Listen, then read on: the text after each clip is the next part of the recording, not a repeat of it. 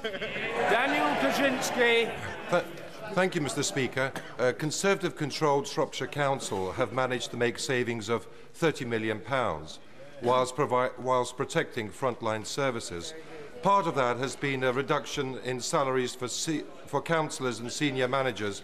Will the Prime Minister join me in congratulating Shropshire Council on this achievement? And are they not a shining example for other councils up and down the country to follow?